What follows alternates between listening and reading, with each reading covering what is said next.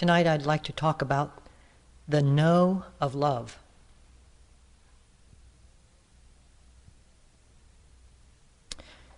A few years ago, the Dalai Lama, I think he came and spoke here, and I think this is where this arose, but I'm not positive. In any case, he was asked during a question and answer period why he stressed compassion over emptiness. And his response was very simple and direct. He said, because it's safer.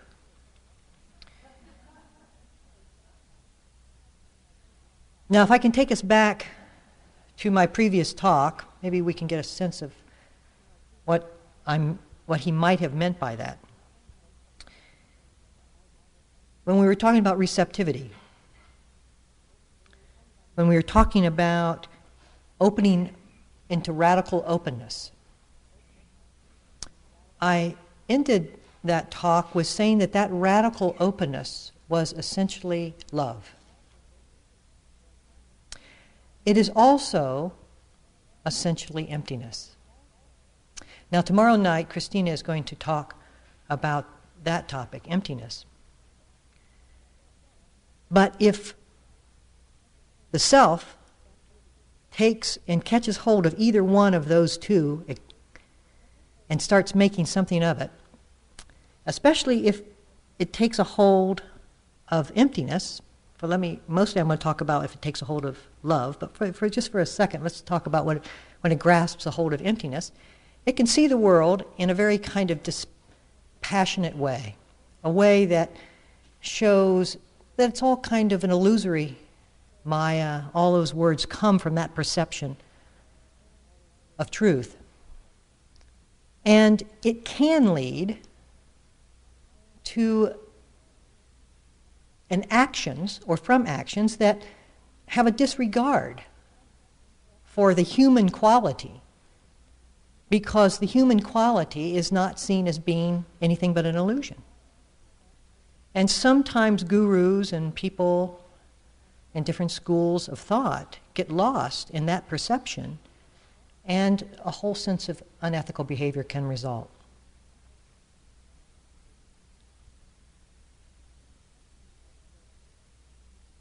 Someone asked me today a very poignant question. He said he was working with my talk, and he said, "What about prejudice?" He said, "I don't understand how the mind can still be open and receptive with prejudice." And I said, it can't. It says no to prejudice. See, the no of love is no, that's not. But you don't say no to the individual person who is expressing the prejudice, you say no to the behavior. You say no to that form, that expression, not to the individual. The individual holds the potential to be anything. And in that moment, the way that person is manifesting is a no. So it's not as if somehow we have to be open to prejudice, but somehow we have to say yes to a prejudiced mind, or yes to murder, or yes to some of the atrocities. It's no to that. That comes from the heart. Let me read a statement of no from Martin Luther King. "We will match your capacity to inflict suffering with our capacity to endure suffering. We will meet your physical force with soul force. We will not hate you, but we cannot in all good conscience obey your unjust laws. But we will soon wear you down with our capacity to suffer. And in winning our freedom, we will so appeal to your heart and your conscience that we will win yours in the process."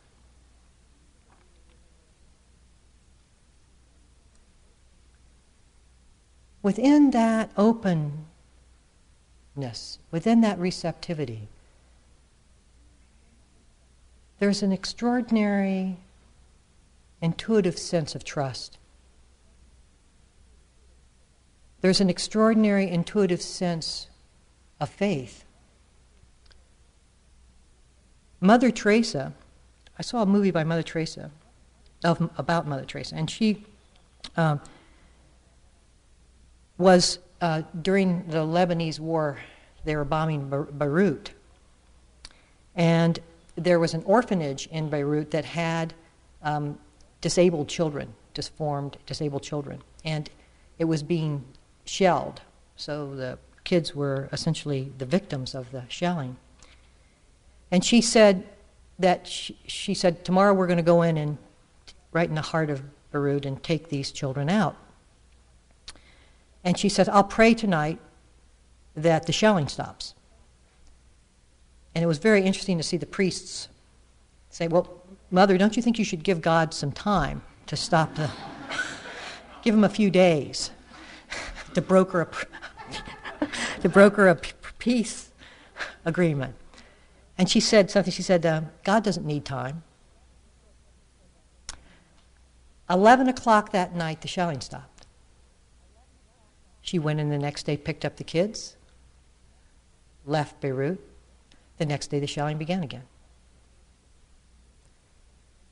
The no of love. That no isn't equivocation. It isn't the priest saying, well, let's give him a few days. Let's see what we can do here. It's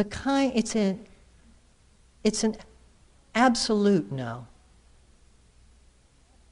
It's not a contrived no. It's not a no of decision, a no of thought.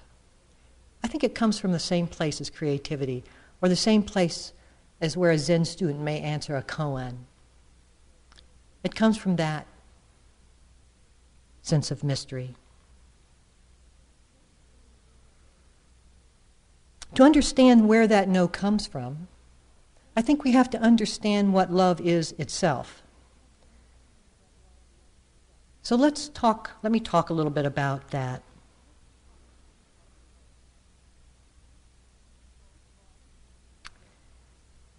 First of all, I don't think there's a subject in humankind, human history, that has been more written about or sung about, more wars have been fought over, more deaths take their toll from, than this subject of love. It's an interesting subject. And we've all had the experience of being in love.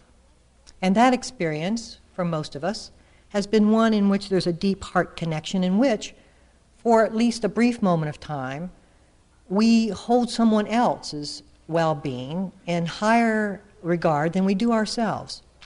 Again, for a brief period of time.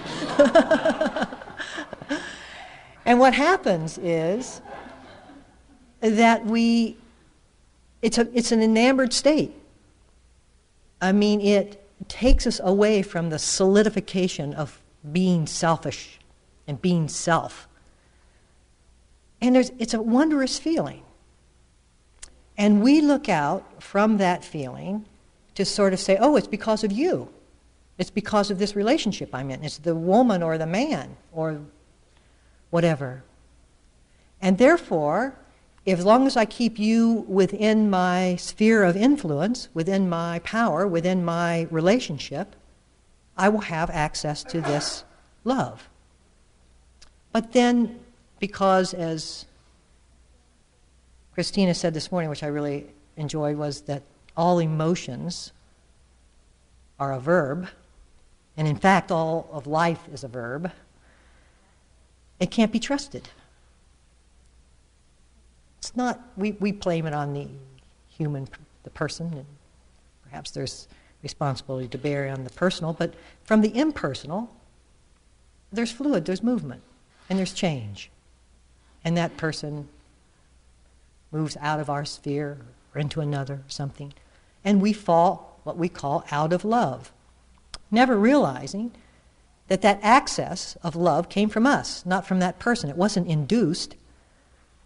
It was just somehow, through some karmic connection, love was manifested in that connectivity. But from me, from you.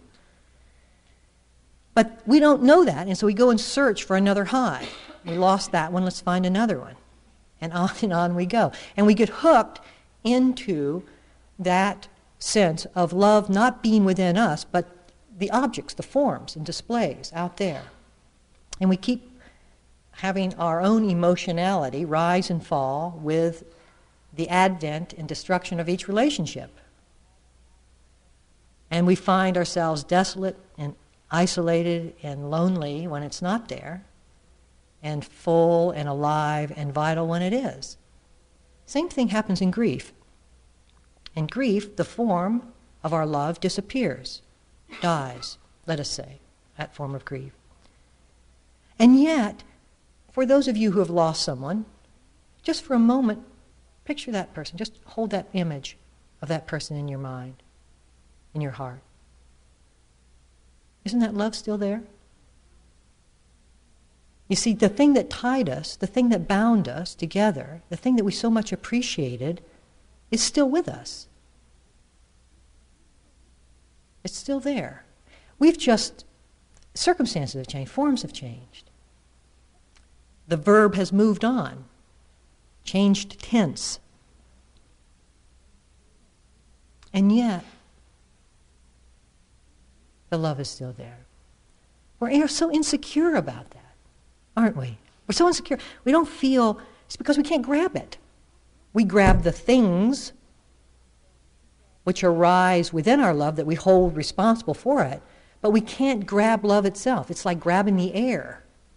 You see, you can't grab openness. How can you grab openness? How can you grab receptivity? And yet that is love. Let me move a little bit more into that. When we pay attention to someone, when we give someone our attention, aren't we granting them, I mean, it can be this way, sort of a non-judgmental connection. When we give somebody an attention, in which we're not judging them, we're not criticizing them, the same attention that we give ourselves in meditation, right? Which is the optimum environment for us to grow. Awareness, self, right? Which is really self-love, which is love. Love in all of its bloom. So now we give it to someone else. Non-judgmental attention. So we're not weighing things, we're just holding them. In the same way we hold ourselves. Aren't we granting them the environment of our own love? Isn't the greatest love the willingness to understand someone? Isn't that the greatest gift we can offer someone else? Isn't that what we all crave in the deepest recesses of our heart, to be understood? That's what real love does. It provides a conduit for understanding.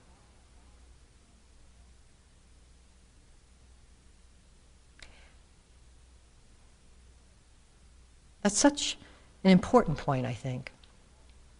Because we think it's all the things that we do, all the ways that we employ ourselves to do something, all the tasks that we do. And that's why they grow from our therapeutic relationship or whatever. But I think it's much deeper than that. I think it's much more profound than that. I had a friend, and she, in hospice care, she was involved with a case, and this was a man who she connected with immediately, had a deep regard for, who was dying, and she spent a lot of time with him, and she offered what she said her whole array of social work tricks. She provided meditation on the breath, and she provided imaging, and she did counseling, and she did family counseling, and she did death perceptions and fears of death, and just on and on. She was quite an experienced social worker. She had this whole bag of tricks, and so she expended all of her tricks. And so being curious as to what tricks the man liked the best, she said to him as he was approaching his death, she said, "Of all the things I've done, of all the things that we've done together, what was the most helpful to you?" He said, "The most helpful thing was that I knew that you cared."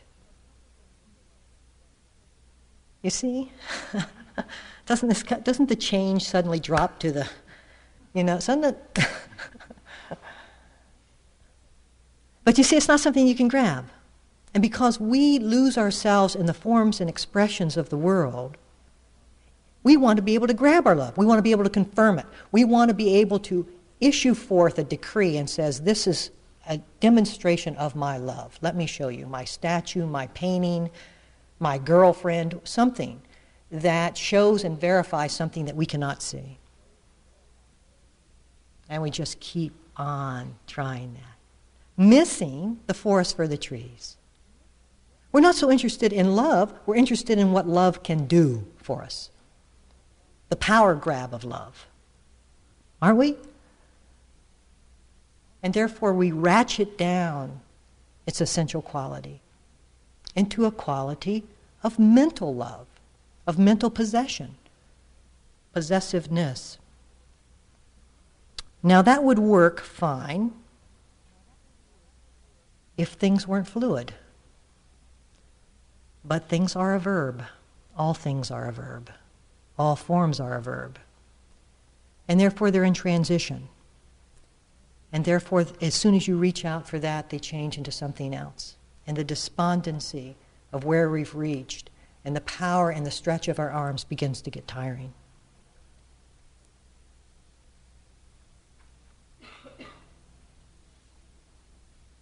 Suddenly realized I wasn't following my notes.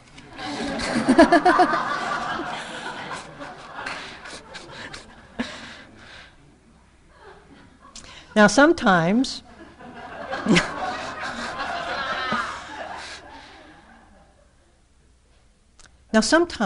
we get so enamored with something, so it's meant so much to us, that we try to sell it. We try to sell the form. Come on, everybody, you don't know how important this meditation process is. Tell everybody. Let's recruit meditators. No, you don't understand. This is really great. It's so important. It's such important. I love it. I love my meditation. When you hear that kind of passion, unbridled, look for doubt.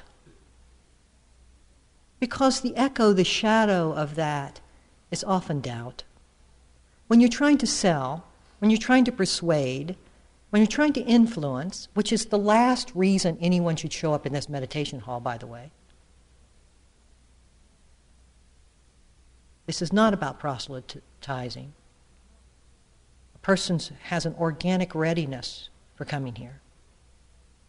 And for us to try to force or pressure someone, or to encourage someone because of our enthusiasm when there is none in that person, can be rather difficult when that person arrives and goes through the meditation. They can scar themselves. And sometimes it's better just to leave than be scarred in that way, unless one can find one's own relationship, one's own love for it.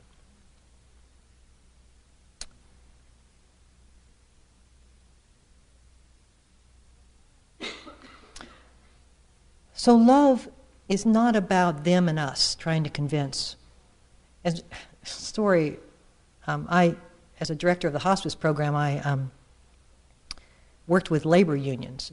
The nurses were in a labor union. It's the first hospice I'd ever worked with where the nurses were organized. And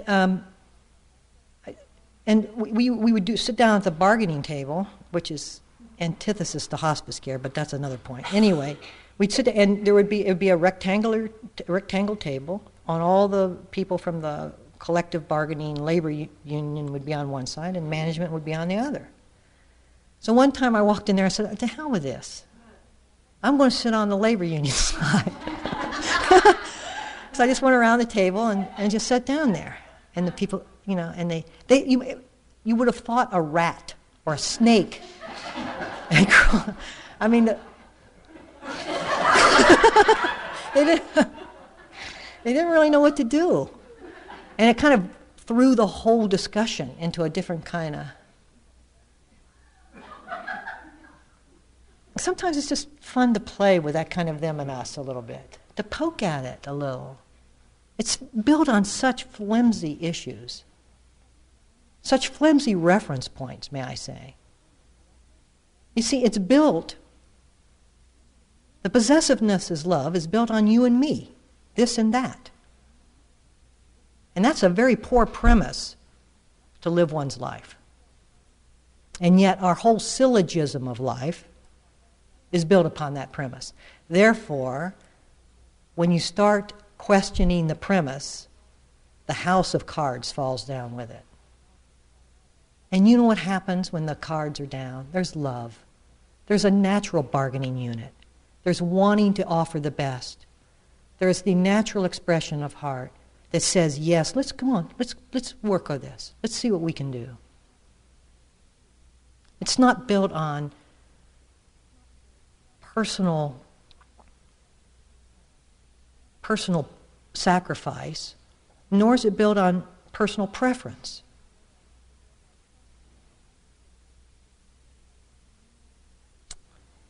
And yet, the quality of love, because it is so ephemeral, because it is so, you can see that tonight I'm just telling a lot of stories, because stories kind of give backdrops, give structure to something that's so abstract. It's so difficult for us to understand that there can be a lot of doubt associated with it. And self-doubt is something we can feel. We've lived with our self-doubt our whole life. And so we trust our self-doubt rather than trusting our love. For instance, a very good friend of mine, wonderful-hearted woman, who just is a wonderful-hearted woman. We were all sitting down at a dinner party, and she was one of the hostesses, and she was bringing in different things, and the table was clear, and she brought in a dessert. And then she brought in coffee or something. And just wonderfully served, served from generosity and heart. And one of the participants at the dinner table said, I really don't like this kind of cake. I can't eat it. And you could see the hostess just implode. And it was through her on this self-doubt. And she went off into the kitchen. And I went into the kitchen. And I said to her, don't you doubt yourself, your love. How can you doubt your love? This dinner party was an expression of your heart. And if someone backs away from it or says something, that in no way diminishes the capacity of your heart. Your heart was there. Don't ever doubt that. And yet we so easily do that, don't we? We so easily constrict around what is immediately seen, immediately referenced, ratcheting down that love.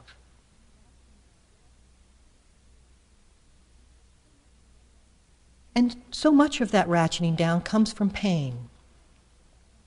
It comes because of our whole painful history of love, within love. And many of us have had a lot of jilted hearts. Many of us have been scarred, significantly scarred through our love relationships, sometimes abused. And the willingness to trust, the willingness to come out again, the willingness to risk that isn't there. And there's a kind of sadness of spirit that comes often from that kind of history. And sometimes you look in the eyes, as teachers, we look in your eyes and we just look for any glimmer of life in there. And that's what we try to feed. Come on out, come on out. It's safe now, come on out.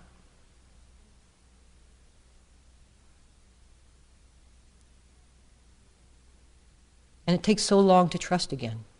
If people knew what they did to people's love and their ability to love, if they just saw it, they saw their actions in relationship to the contraction of the heart, knowing that that heart may never spring forth again, we would be far more careful of our behavior. Far more careful.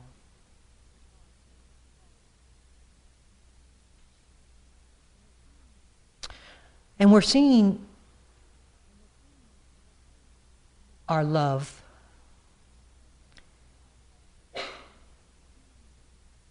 we're seeing the issues of our inability to quantify our love in society at large. And for those of you who know the healthcare field, which I was in, and I just want to speak for a moment about that because it's so obvious, that in this managed care environment, the forms and expressions of care, the nurses doing wound care and offering pills and doing those sort of things, those functional forms of health care are continuing. You don't have to be worried that your wound isn't going to be cared for. But what is being bred out of health care is the relationship, is the time that the nurse spends just with you.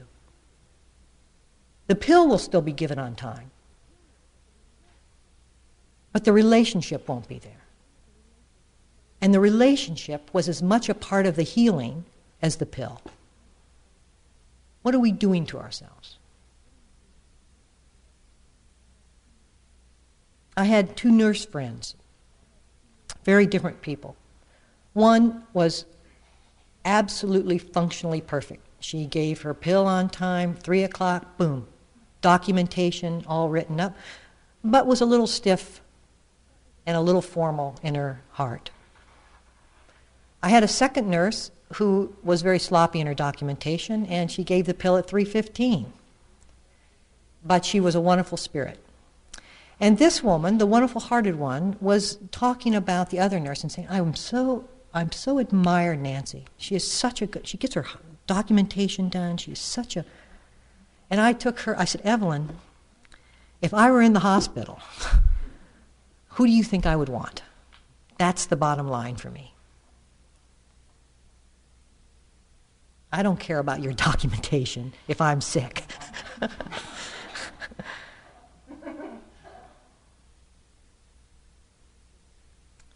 What are we doing to ourselves?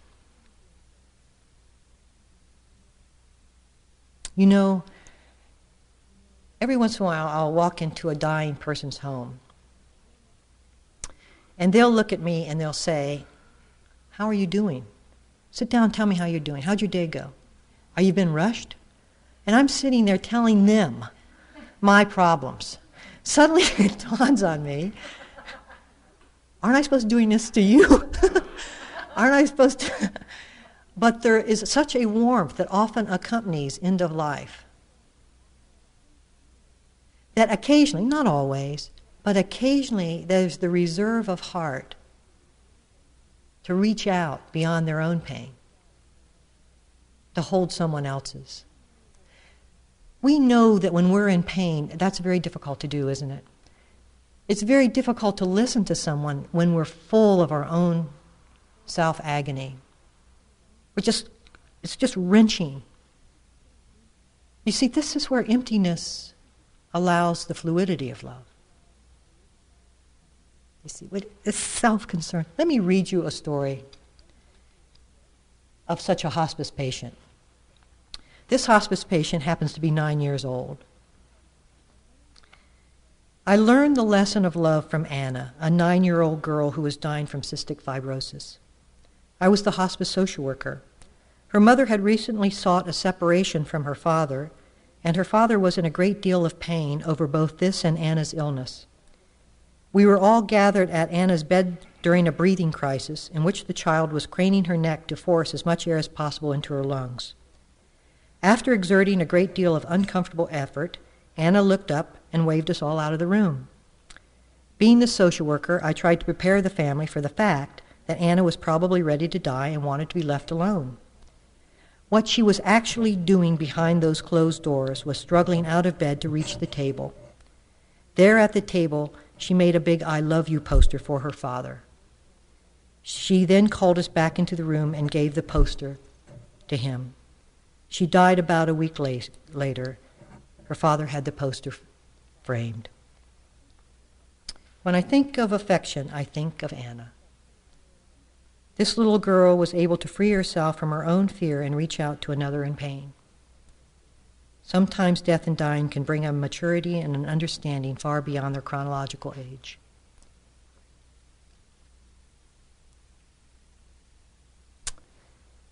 I'll never forget that. She was a teacher. Our teachers come in many forms, in many disguises. But a teacher of love is a teacher to remember. And I'm not talking about New Agey love, of looking into the eyes and bathing in some kind of... I'm not talking about romanticism. I'm not talking about the extremely, I find, uncomfortable squeezes of love that people try to get from a relationship. I'm talking about clarity. I'm talking about receptivity and clear comprehension of what is occurring. And a trust and a faith in that clear comprehension so that there is no movement of pretension within it. There's no need for pretension. It is in that understanding of the moment just as it exists that love can move. For the product of understanding, the purpose of understanding, in fact, what understanding is that love.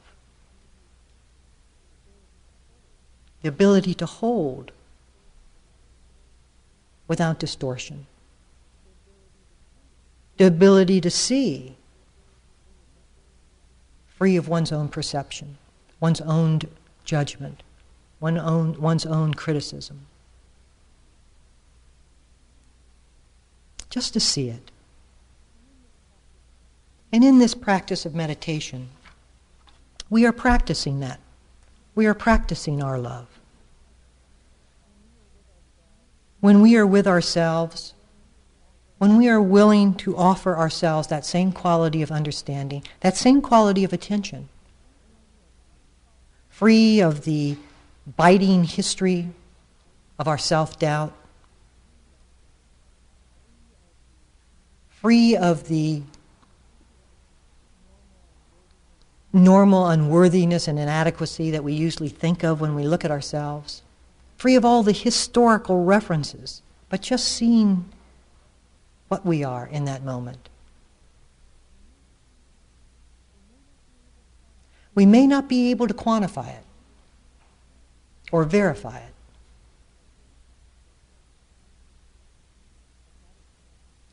But that is the nature of the practice. Not to be able to pull out and say, look what I've got now. I've got my love now. Can't do that. Can't cash in our chips as much as we would like to. Because it's all too much of a mystery. There's a statue in Hinduism, and it is Shiva. Shiva is a many-armed god. And Shiva is standing on the back of a human being who is hunched over staring at a leaf. And what that statue says to me is that many of us are so caught in the expression of life, the leaves of life, that we miss the fact that God is standing on our back. We miss the fact that love is present here and now. We miss the fact that we are being bathed in it in this immediacy, in this moment immediately now. We're so interested in where we're going and how we're going to get there from this meditation, in driving and steering and being in the leaves of our future, that we miss the reality of now. That reality is nowhere around but here.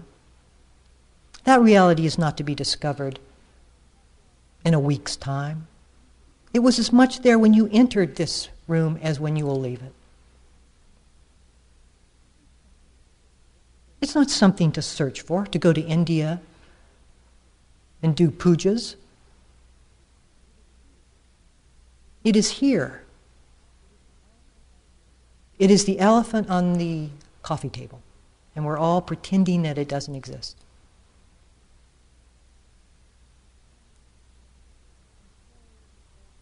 And so, for us to be able to access that elephant, we must let go of the leaves of our life. I'm using mixed metaphors. And it isn't working. Let's try another route.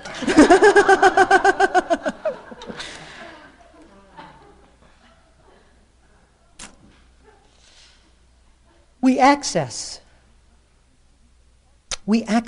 intimate. We intimate that love, the fullness of love, the fullness of our receptivity. Through our willingness to be with things as they are. Because when we are really, truly with things the way they are, there is the intimation of love through our understanding, through our presence, through awareness. And we just keep broadening that out. We just keep pushing that out. So that all the fears and the things that I lived for a number of years asking a single question. Where's there love in this moment? And every time I asked that, I would come to a bigger space of mind. Something else to hold beyond what was being held. Something else, a broader reach, a broader expanse. And the question itself just kept taking me out into the infinite. And it was there in the infinite that the answer was satisfied. And all the different expressions of love, compassion, joy for the growth and gain of another, are all expressions of that love. Compassion is love when it sees pain.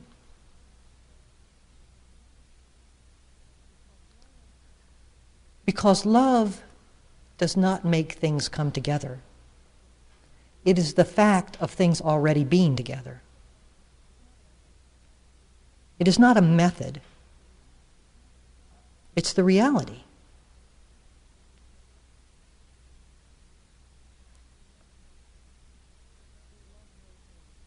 And so love knows no restraint.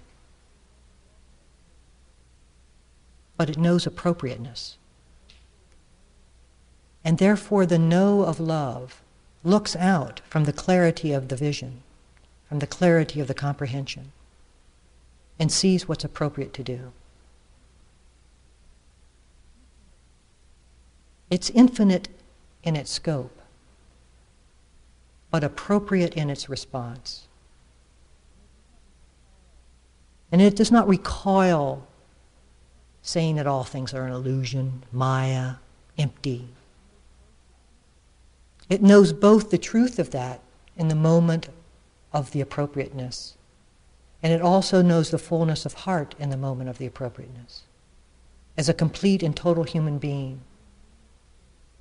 And then moves from the consolidation of those two views. Those two are not two views, they become the single view. And it is here we rest. That is all.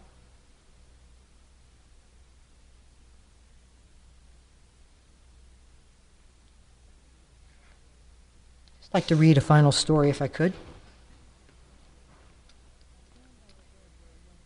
I stand by the bed where a young woman lies, her face post-operative, her mouth twisted in palsy, clownish. A tiny twig of the facial nerve, the one to the muscles of her mouth, has been severed. She will be thus from now on. The surgeon had followed with religious fervor the curve of her flesh, I promise you that. Nevertheless, to remove the tumor in her cheek, I had to cut the little nerve. Her young husband is in the room. He stands on the opposite side of the bed, and together they seem to dwell in the evening lamplight, isolated from me, private. Who are they, I ask myself? He and this wry mouth I have made, who gaze and touch each other so generously, greedily. The young woman speaks. Will my mouth always be like this, she asks. Yes, I say, it will. It is because the nerve was cut. She nods and is silent. But the young man smiles. I like it, he says. It's kind of cute.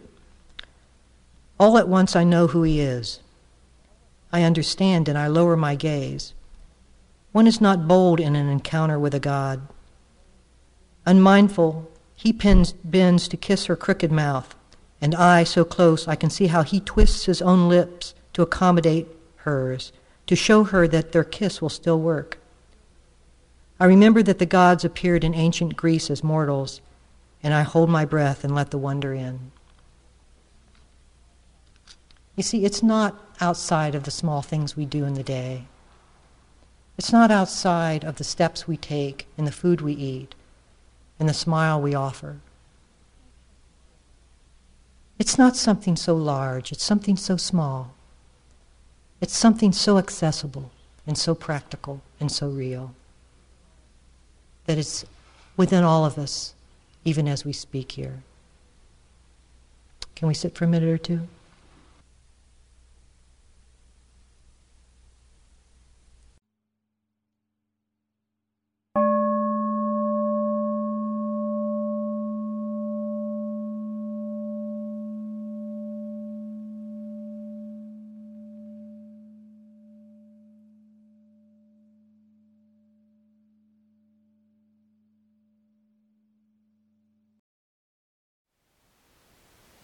Thank you for listening. To learn how you can support the teachers and Dharma Seed, please visit dharmaseed.org/donate.